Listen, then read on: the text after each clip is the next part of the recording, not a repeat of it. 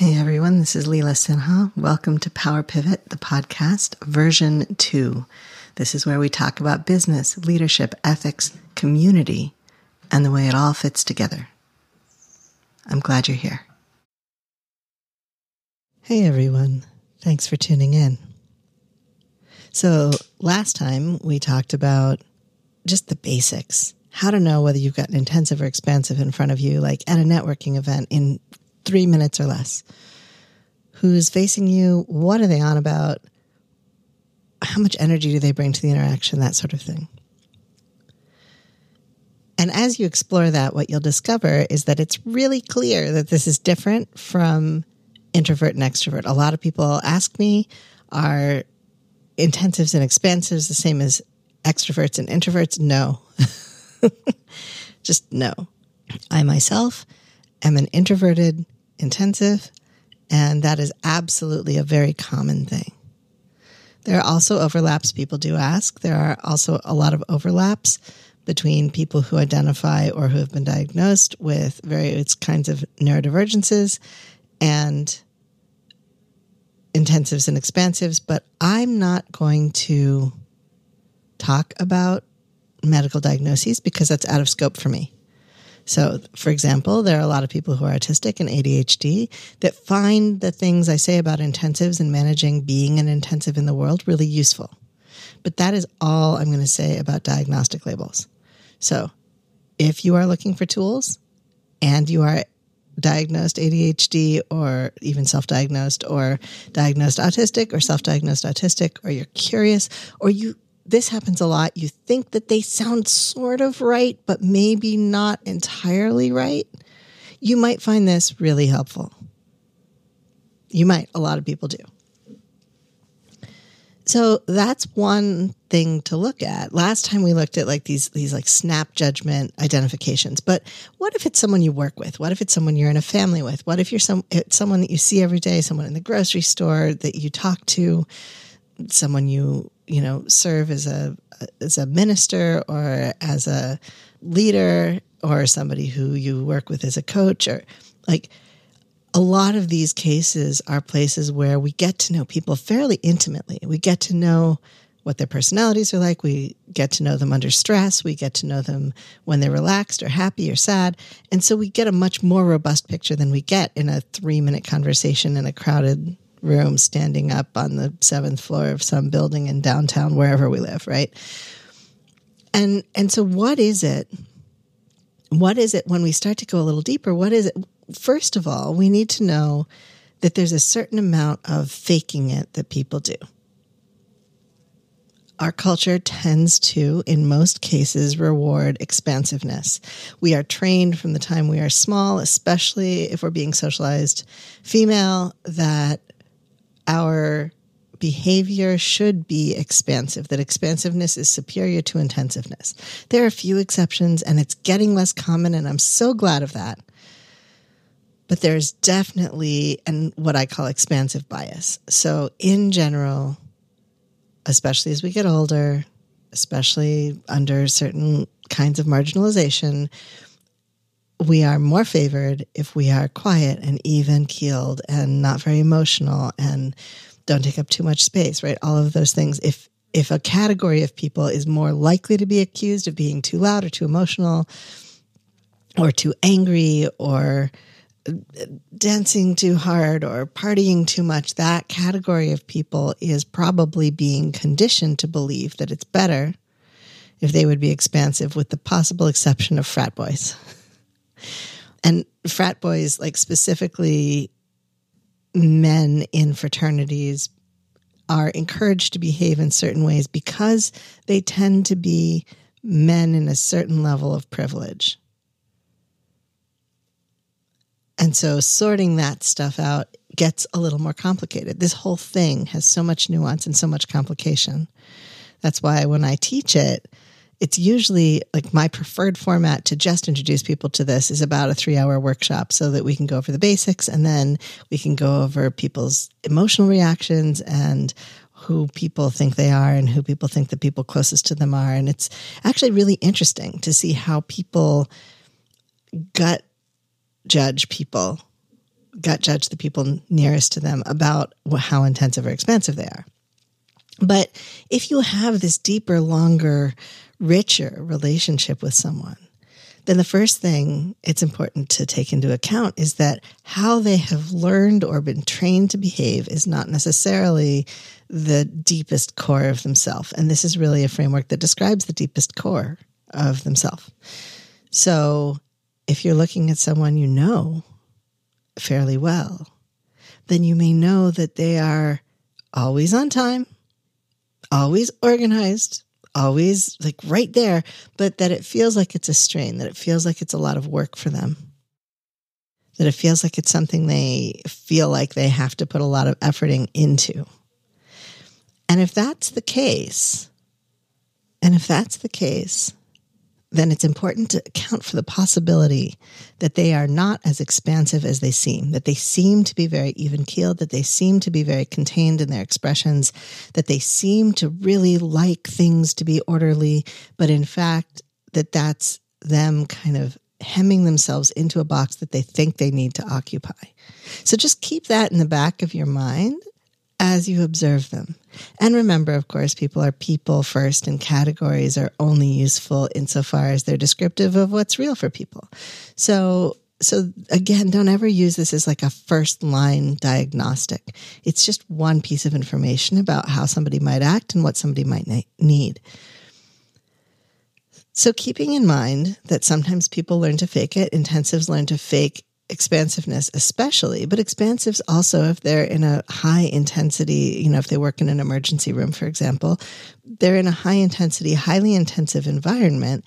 And so they may learn to fake being intensive, and it may just be absolutely wearing them out. They may end up being completely fried. So with all of that in mind, what do they seem to favor when they have less structure? First of all, do they like less structure? Expansives tend to prefer more structure. Intensives tend to use structure, but prefer less structure. Intensives tend to use structure. Like, it can be really useful because intensives can kind of lose track of what they're doing, especially if they have some kind of diagnosis that makes them more like that, more scattered. But intensives can also find that the spaciousness that they really need, that we really need to be creative and to shine, is hard to come by. And when we can come by it, you'll just see us light up at a level that we don't light up ever otherwise, and dive deep in a way that we don't ever otherwise. So how does this person respond to structure? Does this person tend to reject authority unless it's their own? Does this person need to know why all the time? Those are really classic characteristics of intensives.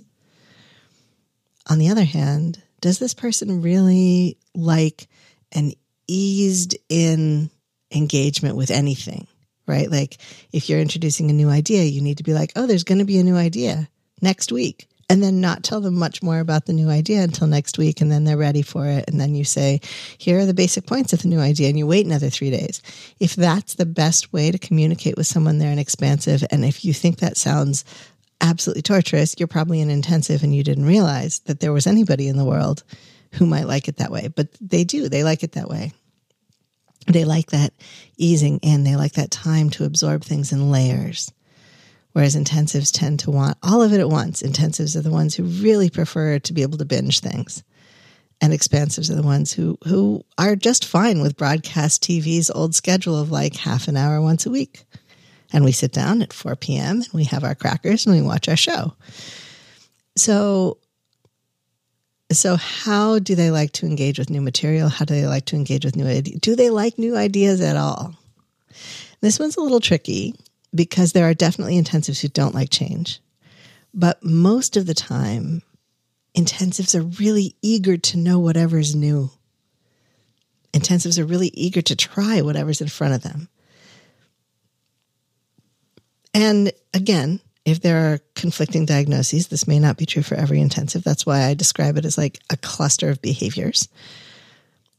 But if the person that you're engaging with does not actually want things to change at all and wishes their computer could just be upgraded but look and feel exactly the same way all the time, that's probably an expansive. And if the person is like, if it's shiny enough and new enough, I will stand on the sidewalk all night. You remember back when Apple devices were so appealing that everybody wanted to stand in line for them forever? It wasn't everybody, it was just the intensives. It's just that Apple was marketing to intensives at that time. Now Apple markets to expansives. And so their product development cycle, their publicity cycle, everything is different. And I should probably do a whole episode on Apple's evolution with regard to this framework because it's really interesting to me. But when you've got someone who is like an old school Apple fan, that's an intensive. When you've got someone who just wants their computer to work and doesn't want to think about it, doesn't want to tweak it, just wants it to open up and work, and that's it. That's an expansive. And maybe they don't feel that way specifically about technology. Maybe it's something else. But if that's the pattern of their general behavior, then that can help you figure out if you've got an expansive or an intensive in front of you.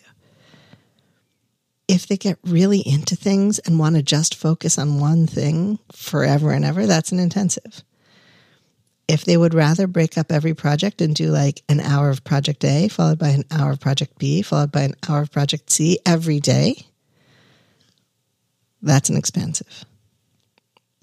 Expansives tend to want to break things up and digest them slowly and proceed through them slowly in some kind of regular manner. And intensives tend to want to do everything all at once. Vroom. And often it's because intensives are working off of inspiration and expansives are working off of a list or a system or a plan. So intensives have to hold the whole project or the whole trajectory, the arc of what they're doing in their head and not make too many notes because the inspiration is what drives them forward and the curiosity about what's coming next is what drives them forward. Whereas for expansives, what drives them forward is they sat down at their desk and it's 2:00 and so we're working on project A and so we're going to be working on project A and the next thing on the list is this and so they do it. Expansives like the satisfying nature of moving forward on a schedule because you're supposed to. Expansives are duty-driven. Intensives are not. So when you get into this level of depth with intensives and expansives, what you end up doing is just becoming more deeply familiar with the rich, nuanced descriptions of how these things work. And you'll find intensives who have learned to create systems for things that they don't like to do or that are hard for them. And you'll find expansives who have learned to get deep into something and give themselves a large work block for something because it's the only thing that makes sense. I know one expansive who is a portraitist. She paints oil portraits in the old school, and she is incredibly, incredibly talented. Her name is Sarah Marie Lacy. And if you ever need a portrait of your family or of yourself, I highly recommend that you contact her. Get on her wait list. It might take a minute, but it's so worth it. She is an expansive, but sometimes it doesn't make sense to get out all your paints and set out everything so that you can make like 3 brush strokes. Sometimes you have to, but sometimes it doesn't make sense. So she will still work in fairly significant blocks, even though she's an expansive. Why? Because that's what serves her work, and her work is her passion. So, and I think she's I go back and forth actually about her type, but I'm pretty sure she's an expansive. So when you are looking at someone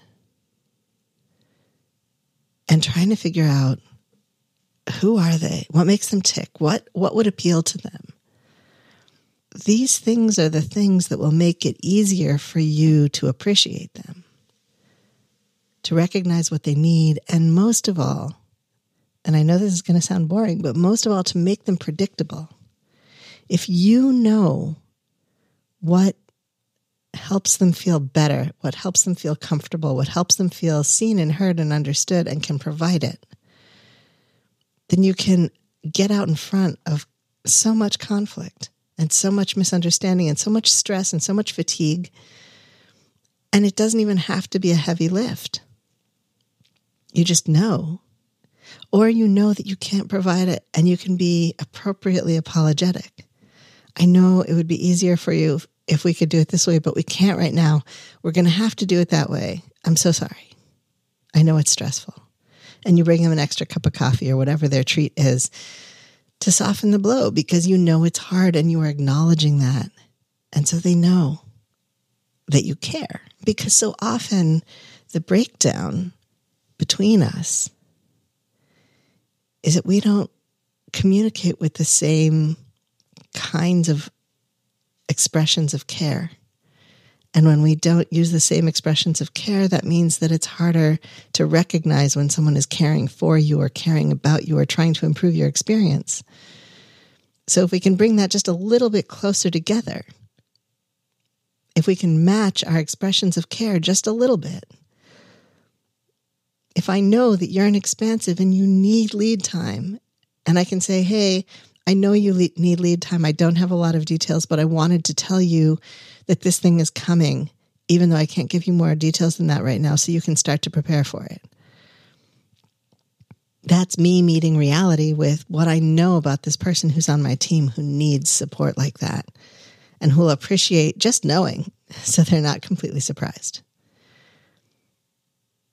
Or, hey, I know I dropped that thing on you in the last minute and you did a really great job with it, and I wanted to acknowledge that, so I put you in for a bonus, or I put you in for some extra time off, or I put you in for, I don't know, a gift certificate to a massage place, something, right? Something to acknowledge that you asked extra of them and it was hard for them, even though it might not have been a big deal if someone had asked the same thing of you. So this one is really about breaking the golden rule, because if you're working with expansives and you're an intensive, or you're working with intensives and you're an expansive, unto others as you would have done unto you is not necessarily the thing you want at all. It might be the exact opposite. And so this is an opportunity to figure out what that opposite is, so that, you know how they say you should break rules, but like break them on purpose. Break them in an informed way. This is breaking the golden rule, but in a way that actually brings you closer to the other person, that moves you closer to the other person, that helps you support the other person and helps them support you, helps them know you well enough that they can give you what you need and not what they would have needed. So that's how you know who's across from you. And that's how you start to think about what that could be useful for. Next week, we'll be talking a little more about how that might be useful, how it makes people predictable, how not to be so surprised that someone liked or didn't like something based on whether or not they're an intensive or an expansive. Thanks for tuning in. I'll talk soon. This has been Power Pivot, the podcast. I'm your host, Leela Sinha. Thank you for listening. I offer gratitude for the earth and sky and the support and care of many who cross my path. Our post-production assistance is provided by William Jameson, and you can find him at jamesonav.net. You can find more of me and my work, including leadership consulting and keynotes, at intensivesinstitute.com.